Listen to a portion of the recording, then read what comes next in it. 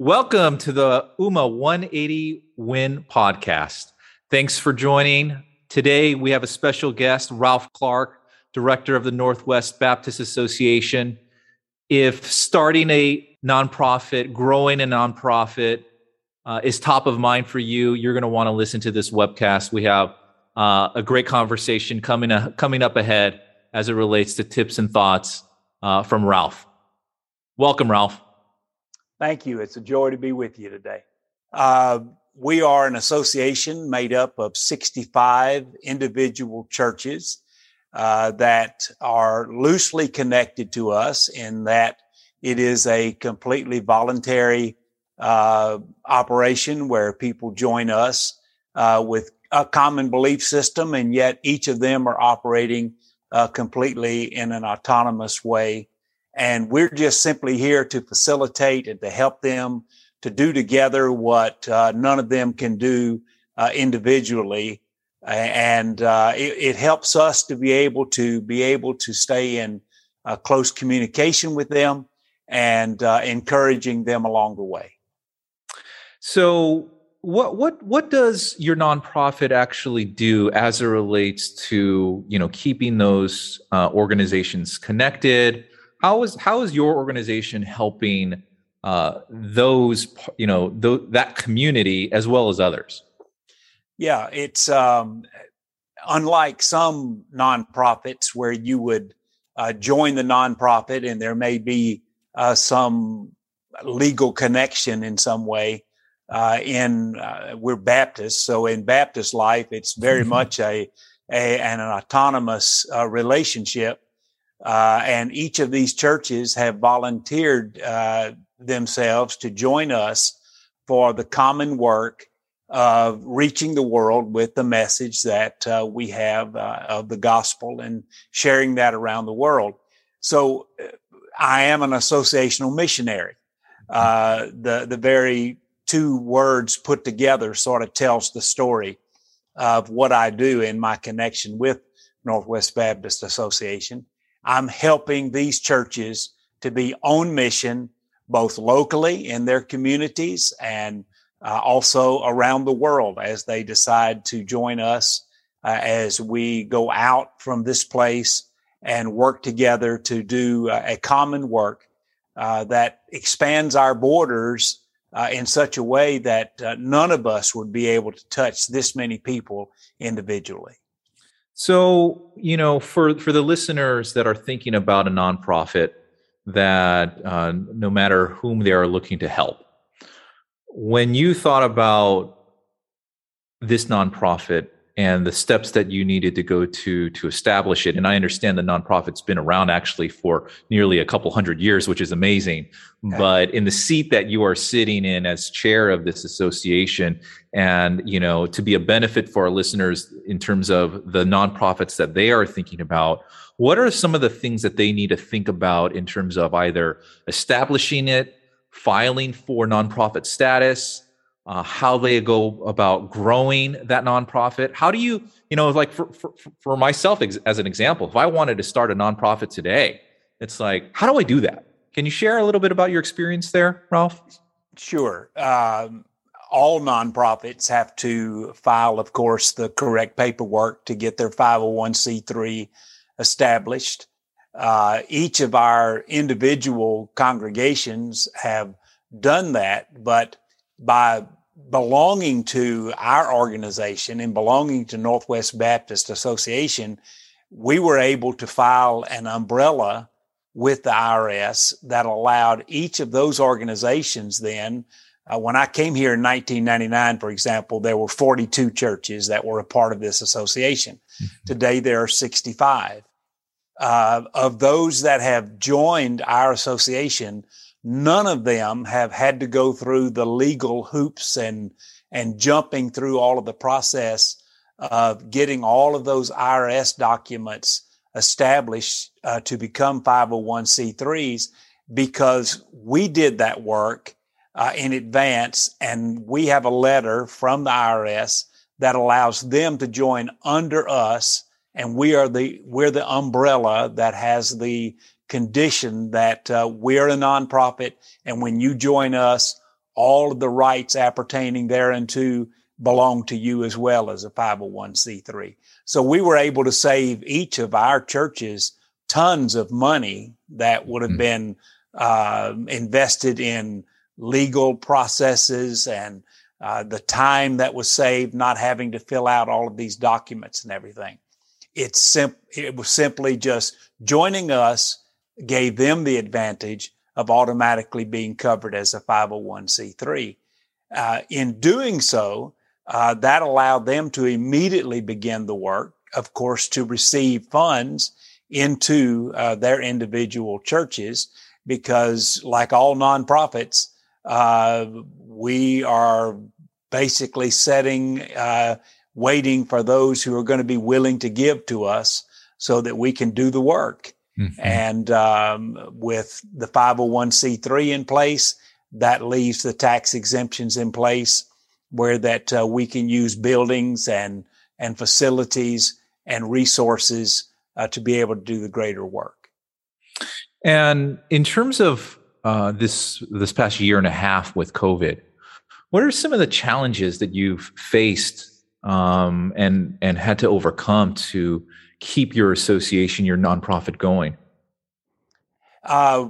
One of the things has been helping the churches that are a part of the Northwest Baptist Association to move to digital giving, mm-hmm. to begin to learn the process that they would need to have in place so that they would continue to be able to receive from the people that belong to their local church, those giving and the givings and the tithes and the offerings that come in on a regular basis, where they had been giving in person.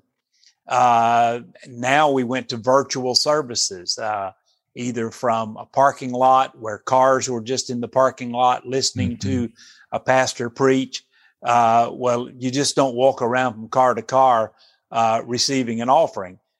So a lot of our churches in this past year and a half have made this move to digital giving so that it's just a process where members can go online. And incredibly, during this year and a half of COVID, the gifts to these organizations have increased compared to what they were before. And pastor after pastor has reported to me, my giving has increased, either because people were sensitive to the fact that because of COVID, there was a greater need in ministering to the community, mm-hmm. but also just the fact that we've grown accustomed to not carrying cash. And so being able to use a credit card or a debit card to be able to give to an organization has now been made simple through this process. That's great. And I think you also mentioned before, you just in terms of previous or pre-COVID, there were physical locations that you actually were still supporting. And that's also changed for you as well. Is that right? It has for our association, where we used to maintain a building. We had grounds. People tended to come to us to the office setting. Meetings were held there. And we had already begun making this process of moving away from a physical structure to more virtual settings prior to COVID coming. So we were ahead of the curve, and that was a very wonderful thing for us because all of this was already in process for us. All we had to do was just reach out to our congregations and say, we're here for you. You can still reach us. It's very easy for you to pick up the phone. You still call the original number that you used to call at a physical office, but it's going to ring on our cell phones. And each of us that are a part of the associational staff, we're still very connected, and we don't have the overhead anymore of a physical building that we're having to maintain. If you had to give someone who wants to start a nonprofit, 3 to 5 tips, going backwards a little bit in terms of a previous question, in terms of starting a nonprofit, what are some of the things that someone needs to think about? You know, in one sense, certainly writing your mission or vision statement is important, Yes. right? Yes. But I feel like some of those things are sort of mechanical in a way where inherently sometimes you have that mission and vision statement because it's part of who you are. It's your it's your passion that now you're trying to formalize into a nonprofit. But in terms of then taking that passion and transforming it into something else, when you think about the steps that you've gone through, what are some of the tips that you would suggest to somebody that's actually wanting to start a nonprofit? The very first thing that comes to mind is a phrase that I created when we began to get congregations to come together and to join on mission efforts. It's two words that are actually a bit of an oxymoron when you put them together, but they define what you have to do as a nonprofit. And those two words are rigidly flexible. Those two words don't even go together. When you think of something rigid, it's unmovable. It's not going to change easily. But we decided that there was going to be a base foundation, and every nonprofit has to have a base foundation. There has to be some value system that you're going to decide, these are our values. We're never going to depart from these values. That's the foundation. Now we're going to build upon that foundation, and that's where the flexibility comes in. We may be in the process of building upon that set of values and find out, whoa, wait a minute, we're building too small here, or we're building too large, or perhaps we're going to need to add some new windows to this structure so people can see into us more easily. We've had one door, and what we really need is two doors because we need more access to the organization. So the rigid part of that statement comes from your base values. Those will never change. But the flexibility comes in when you begin to build upon that and you continually assess who those are that are becoming part of you.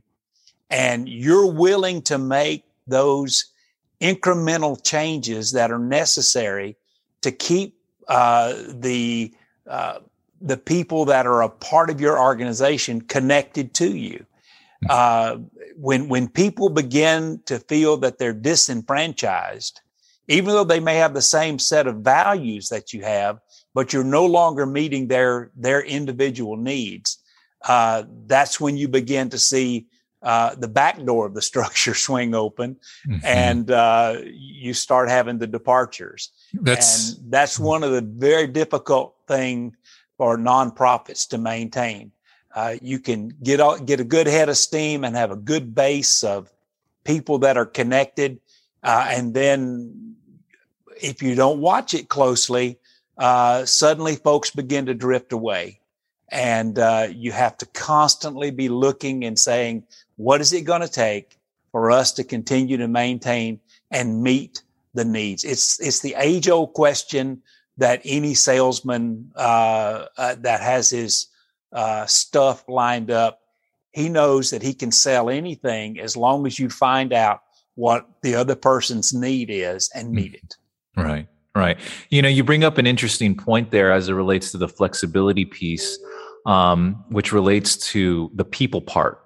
Right. Yes. The people part to any business or to any nonprofit is so important, right? Finding and retaining them, but then also keeping them passionate about the vision. And what would be your words of wisdom as it relates to hiring for nonprofits and, hiring either direct employees of the nonprofit or finding volunteers? Yes, and those are two distinctly different animals. No doubt. When you hire someone, you get to write the job description. Mm-hmm. You get to say, if you're going to come to work for us, these are the items that we expect you to fulfill in the process.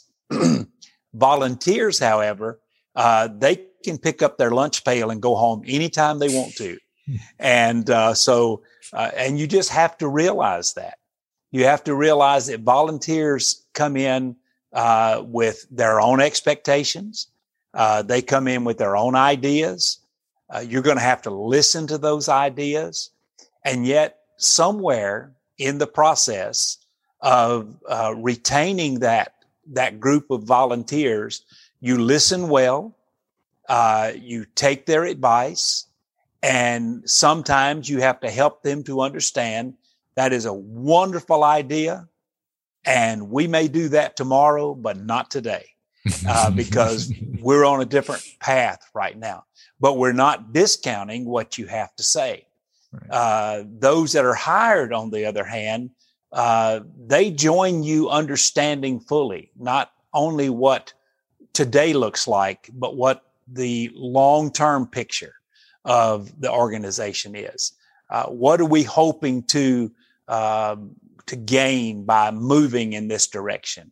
What are the metrics by which we can measure that we're actually progressing along and growing this organization? Is it just people that we've added? If that's the case, we'll just do a mailing list and we'll just count everyone on our mailing list as a member. And that's not true. Well, perhaps we can just let money be our metric. And so we can just find some great, huge donors that give a whole lot of money in big chunks, but there's no regular income coming in to the process. And so nonprofits really need a steady, regular group of individuals who have fully bought in, who I like to use the term in this sense, they're the early adopters who are always willing to get on board and ride with you through the storms and everything else.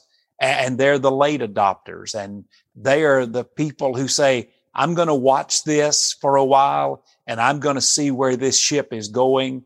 And if I see it's going in the right direction and the captain seems to have a good head about him and everything's working well, then I'm willing to get on board as long as everything's well established. So you mentioned earlier that this association is now over 175 years old.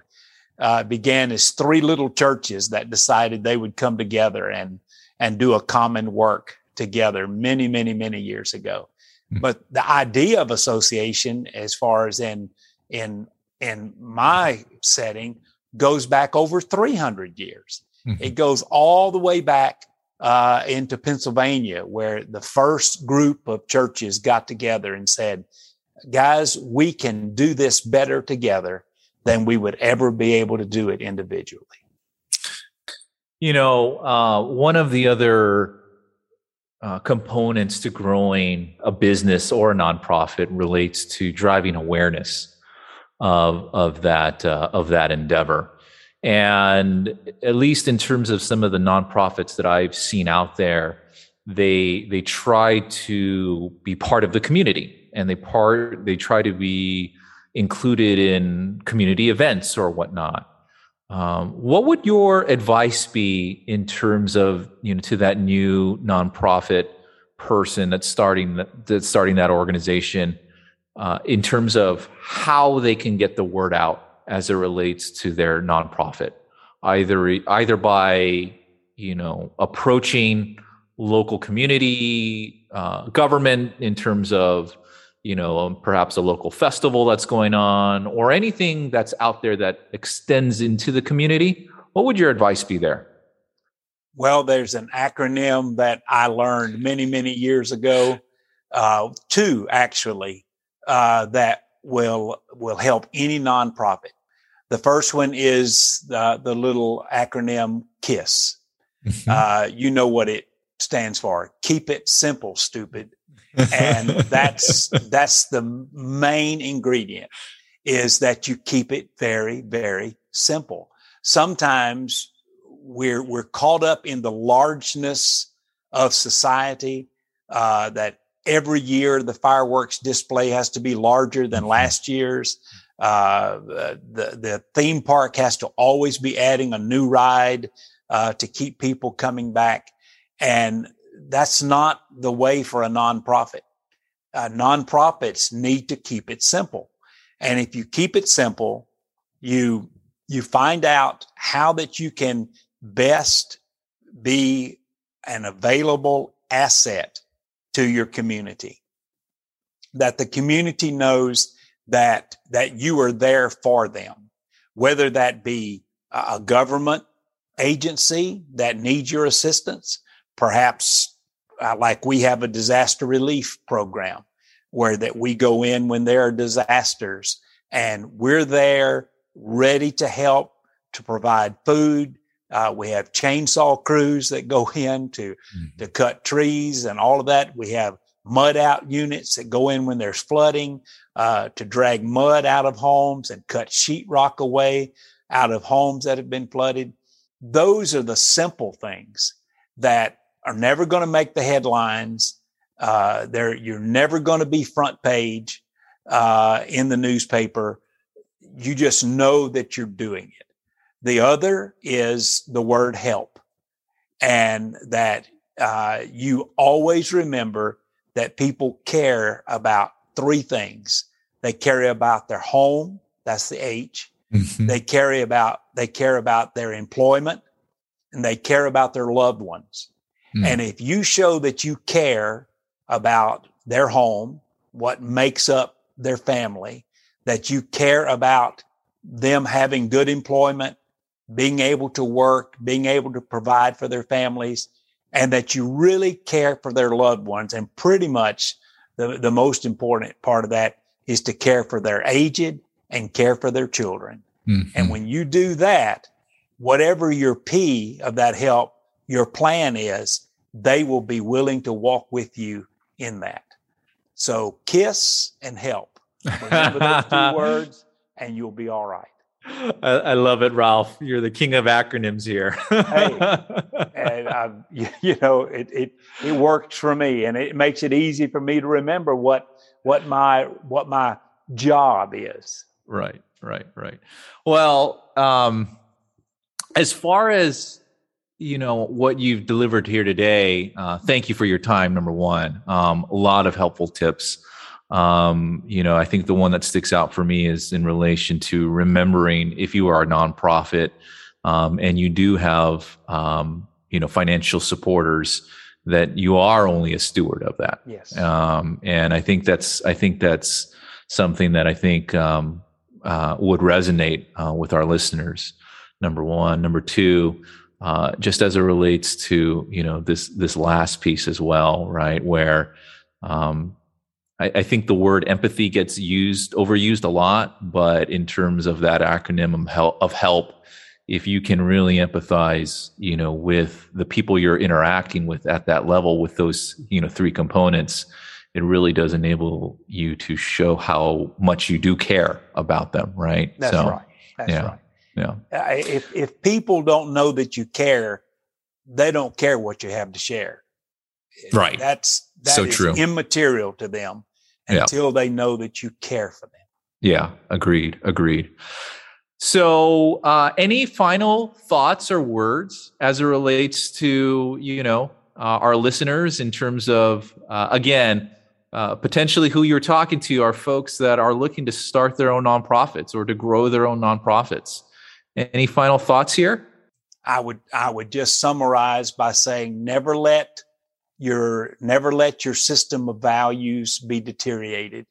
No matter what happens above that, never allow the foundation to be destroyed. Think that out, process that, make sure that the values that you decide that are going to be the values that reflect your nonprofit are true to you, that is something that you're going to be able to live out. Most mission statements and vision statements are really good material to read if you can't get to sleep. And so you read that and you find yourself going to sleep very, very quickly. That's not what you want to happen in your nonprofit. You want there to be values that can be lived out on a daily basis in such a way that people see that and they get excited and they buy into that very early on.